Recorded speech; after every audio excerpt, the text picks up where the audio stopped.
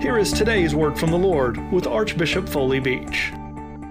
What the Lord has shown me in the past few weeks is this, that I have failed to understand the incredible burden and pain that many of my black brothers and sisters live with every day.